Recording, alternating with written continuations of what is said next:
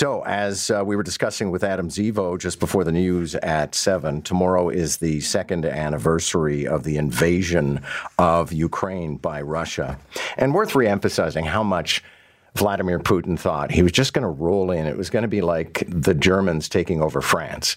And that they'd just roll in and then they'd set up a puppet government. They'd depose the incumbents. They replace mayors with loyalists, probably police chiefs, who knows what. But it didn't happen. And 2 years later, the fighting continues. Melinda Herring has joined us frequently on the show to talk about the security situation, where the war is, where we are in terms of trying to backstop the Ukrainians. Melinda Herring is a senior advisor at Razom for Ukraine and a senior fellow at the Atlantic Council. It's nice to have you back.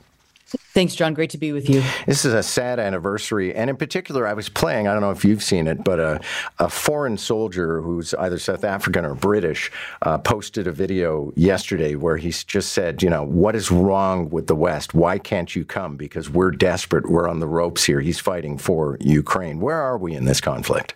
So this is the anniversary. Tomorrow's the anniversary, and Ukrainians, it is a David versus Goliath struggle, and the heroism is unbelievable, but it's getting harder and harder. The Russians have broken through in Avdiivka, and they're running out of ammunition and they're running out of people.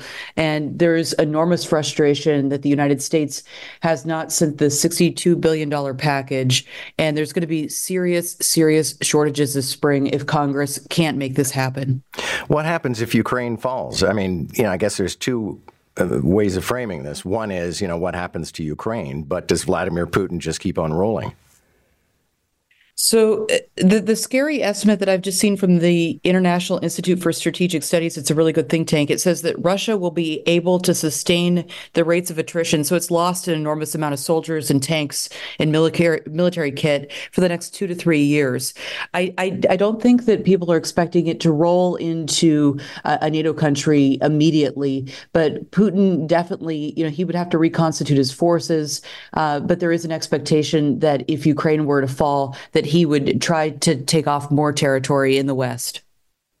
So let me ask you the same question that I asked somebody who has spent the last 2 years in Ukraine just a few minutes ago on the show. Why is this our fight? And I could say that as, an American or Canadian. What's our pony in this race?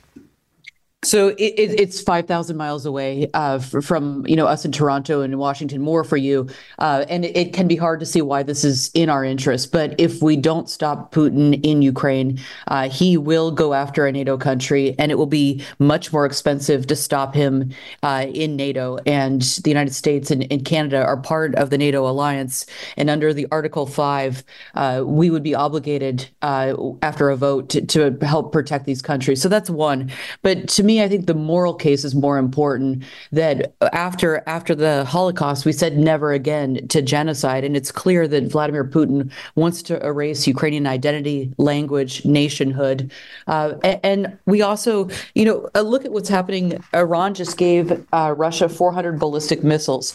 And the Russians are also receiving their 155 shells from North Korea. This is not a world that we want to live in. If Vladimir Putin is not stopped, it's only going to enable and encourage more authoritarians to rewrite the borders that we closed a long time ago.